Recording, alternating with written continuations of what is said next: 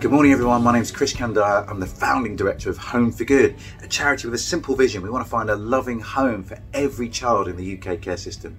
And Christchurch, you've been an amazing support to us over the years, particularly David and Philippa, and obviously James and Pat Copeland. James is running a seminar soon. He works for Home for Good, a tremendous member of staff. He's running a seminar soon for anyone at Christchurch that wants to explore fostering or adoption.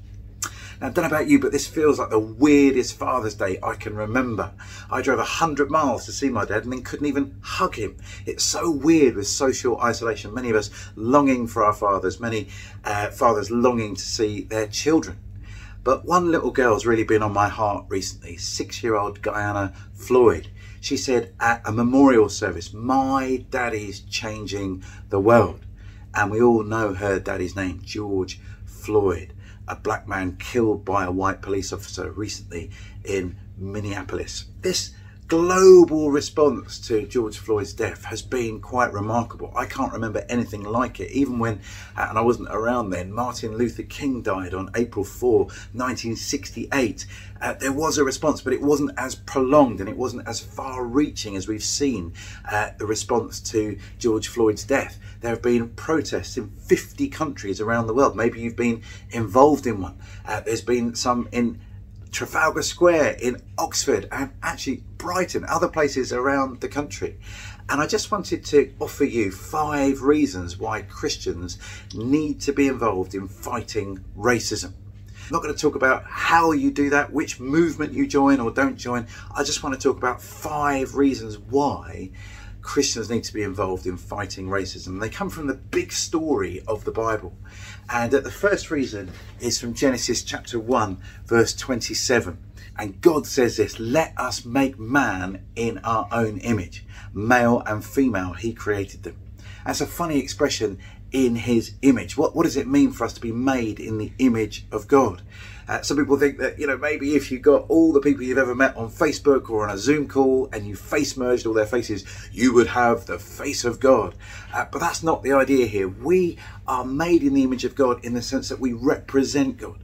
In the ancient world, when a king invaded a new territory, it wouldn't be unusual for him to set up a statue of himself to let the villagers and townspeople know who was in control.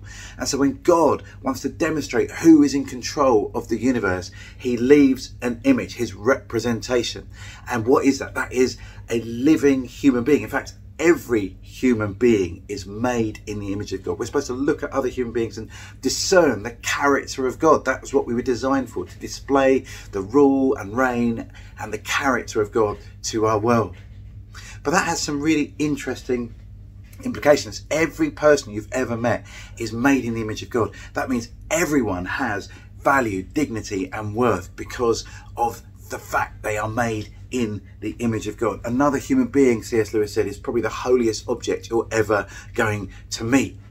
And that means everyone. That means whether you're black or white, old or young, rich or poor, abled or disabled, gay or straight, everybody is made in the image of God. And how we treat another person is an indicator of how you feel about God. You know that's true. If you deface an image, you're saying something about the person being imaged. And if you honour an image, you say something about the person being imaged. So if we want to honour God, we do that by treating people made in his image well, which means racism, to treat someone differently because of the colour of their skin, is an insult against God, because what you do to an image is how you feel about the one being imaged.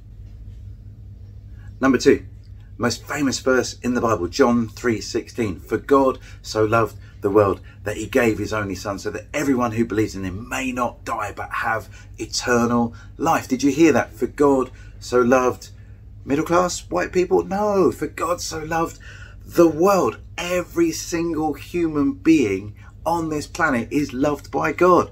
We go through the list again. Black or white, loved by God. Gay or straight, loved by God. Racist or anti-racist, loved by God. Trans or happy in their own skin, loved by God. Rich or poor, loved by God. For God so loved the world. It doesn't mean that the world has responded to God's love appropriately, but God loves us.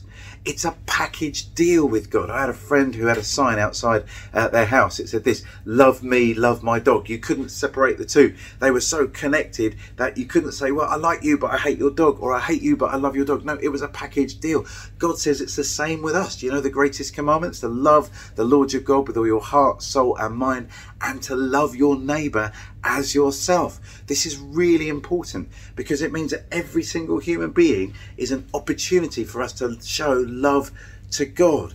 We demonstrate the grace and mercy of God as we pour love into people around us, and we can't make a distinction between people because of their colour. If one person is being treated unjustly, that is an offence to the love of God. So therefore, if everyone is fiercely loved by God, that means racism is absolutely ungodly and wicked, and we must fight it. We must speak up when we have opportunity. If we hear a group being denigrated, we need to speak up, driven, compelled by the love of God. Now, at Home for Good, that works out for us in making sure that every single child in the care system gets the love and care that they need. But there's a racial disparity in the care system. More black children are in care than would be representative of them in the population. They're overrepresented.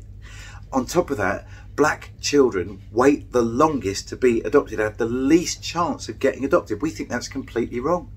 And so last year, during Black History Month and National Adoption Week, which overlap, we held a reception at number 10 Downing Street and had a big conversation about what we could do as the church, as civil society, as government to try and fight this racial disparity. And we launched a little campaign about it. You can find out a bit more. Here's a little picture of what it was like going to number 10 with loads of my black friends speaking up on behalf of vulnerable children. And friends, there's a really easy way that you could get involved in that. It really helps me when I go to government to say that, you know what, the church is behind us as we speak up for vulnerable children. That people are praying for our work. They're informed about what we're doing. So just for fun, here's a little QR code. It's going on the screen right now. If you get out your phone and you put it on camera mode and you point it at that QR code, then it will take you to a website and it will allow you to put your email address and say, look, we're with you. We want you to speak up for vulnerable children. We'll send you details about how you can pray next time we're in front of government, the next big push we're doing on fostering or adoption, and how you can get involved and maybe how you can give and support this work. And just to make it a bit more fun, we're going to draw out 3 names from people that have signed up from Christchurch, and we'll give you a free book if you fill in the little form. Anyway, that's something practical that you can do to show that God loves the world. He loves every child in care, including children who are waiting the longest. Number 3, everyone needs a saviour. In Acts chapter 4 verse 12, we're told there is no other name under heaven or earth that we are given by which we may be saved. It's only through Jesus that men and women can be put in a right relationship with God. It's only because of what Jesus did on the cross. For me, although that's hard, that makes sense. If there was another way that God could have rescued the world, I don't think he would have let his son Jesus go through the torment of the cross, the physical agony, the spiritual agony of being separated from his Father. There was no other way that human beings could be forgiven, reconciled, restored, adopted, redeemed. None of that was possible without Jesus. So that means there's really only one distinction between people in the world. There's only 2 types of people: those that have responded to the grace of God through Jesus, and those that haven't. Every other division in society has no bearing on your relationship with God. The only one that matters is, have you believed in Jesus? And so therefore everybody needs a saviour. We all need the same saviour. We all need Jesus. And so racism is a denial of this gospel, because it says there's another barrier. There's something else that divides people that means you could treat them differently. It puts race as more important than the cross of Christ. We can't treat anyone differently because of their skin colour, because of their ethnicity, because there's only one difference. Do you know and love God, or do you not? Have you received grace and forgiveness from Jesus, or have you not? If we put another barrier, that is a stumbling block that's going to stop people coming to know Jesus. So it's an absolute offence. It undermines the very gospel that we sing about. There is only one way that people can be reconciled with God, and it's through Jesus, and race has no bearing on whether you're accepted by God or not. Number 4, there is something important about the church. In his letter to the Galatians, Paul says that in Christ, that means those that have put their trust in Jesus, those that are by faith connected to Christ, they're part of his body now. In Christ, there is no longer slave or free, Jew or Gentile, male or female. It's all been destroyed by the cross. Now hear this. This is not saying that Paul didn't recognize that there were divisions in society. There were sociological differences. Of course there were. In the ancient world, men and women were treated very differently. Men were allowed to speak and be educated, and women often weren't. And the church was incredibly powerful at undermining that kind of implicit sexism and patriarchy in society. In the ancient world, there was a massive difference between slaves and free. In fact, the difference was bigger than the Queen of England and someone who was a rough sleeper, because at least the Queen of England and the rough sleeper both recognised that each other are human. But in the ancient world, a slave was an object to be owned, and a free person, well, they were human. So there's this huge gap between them. And finally, there was a massive difference between Jew and Gentile. Jewish people often perceived Gentiles as being only existing to fire the flames of hell. And Gentiles, often Greek speakers, would call the rest of the world barbarians because they just made a funny noise, ba ba ba ba ba. But Paul says in the church there's something different. Those divisions in society, they're not to exist in the church, because the church has a different purpose. The church is supposed to demonstrate the glory of Jesus and how he can bring people together. In Ephesians it talks about Christ's death blew up the dividing wall that was separating people from one another. They're blown up in Jesus. And so when the church does its job, it's supposed to be a signal and a signpost and a trailer for what God's going to be doing in the future. And when we deny that, racism undermines the very purpose of the church. Martin Luther King once said that America is its most divided at 11 o'clock on a Sunday morning, because they have white church and black church. And that is an offence to the purpose of the church. I was on a train once to Birmingham, and sat opposite me was a lady who was going to advertise some slimming projects. And we got talking. She told me about her job, and that she was going into the town centre and she was going to advertise slimming products. And on her t-shirt it said, "Lose weight now, ask me how," which was great. She was giving me a living advertisement for slimming products. The only problem was, and I've got no issue about what shape people are, but if you're going to sell slimming products, you really want to look like someone who's pretty good at slimming. This woman's body denied the message, so I think it was going to be a tough sell. The same with the church. We are supposed to be demonstrating to the world that we are connected with Jesus, we're forgiven, we're reconciled, we're brought into relationship with him. And if the body of Christ denies the message of Christ, we're blowing up the main reason the church exists. Number 5. When the Bible describes our future, it does so in a book called Revelation, which is full of fantastical metaphorical language. And it was given as a vision or a dream to the Apostle John when he was in captivity. Maybe he was in lockdown on the island of Patmos. And what he sees on his own is a vast crowd of people, innumerable multitudes of people from every tribe and tongue.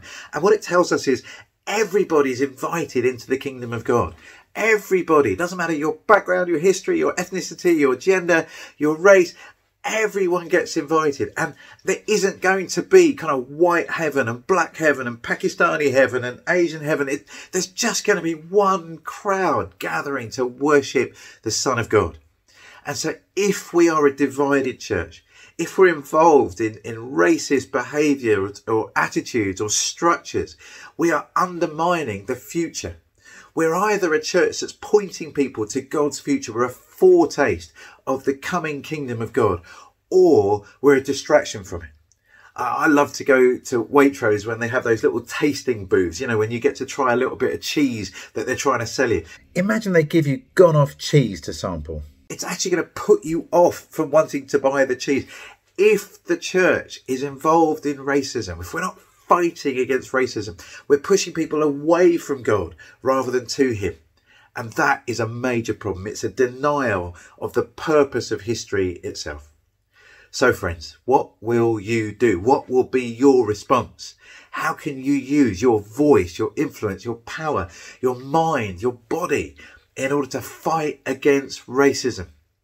We want people to know that they have intrinsic value, dignity and worth because they're made in the image of God. We want everyone on this planet to know that they are loved by God. We want the church to be a taste of what's coming in the future. This incredible crowd of people from every tribe and tongue gathered to worship Jesus. That's what we want.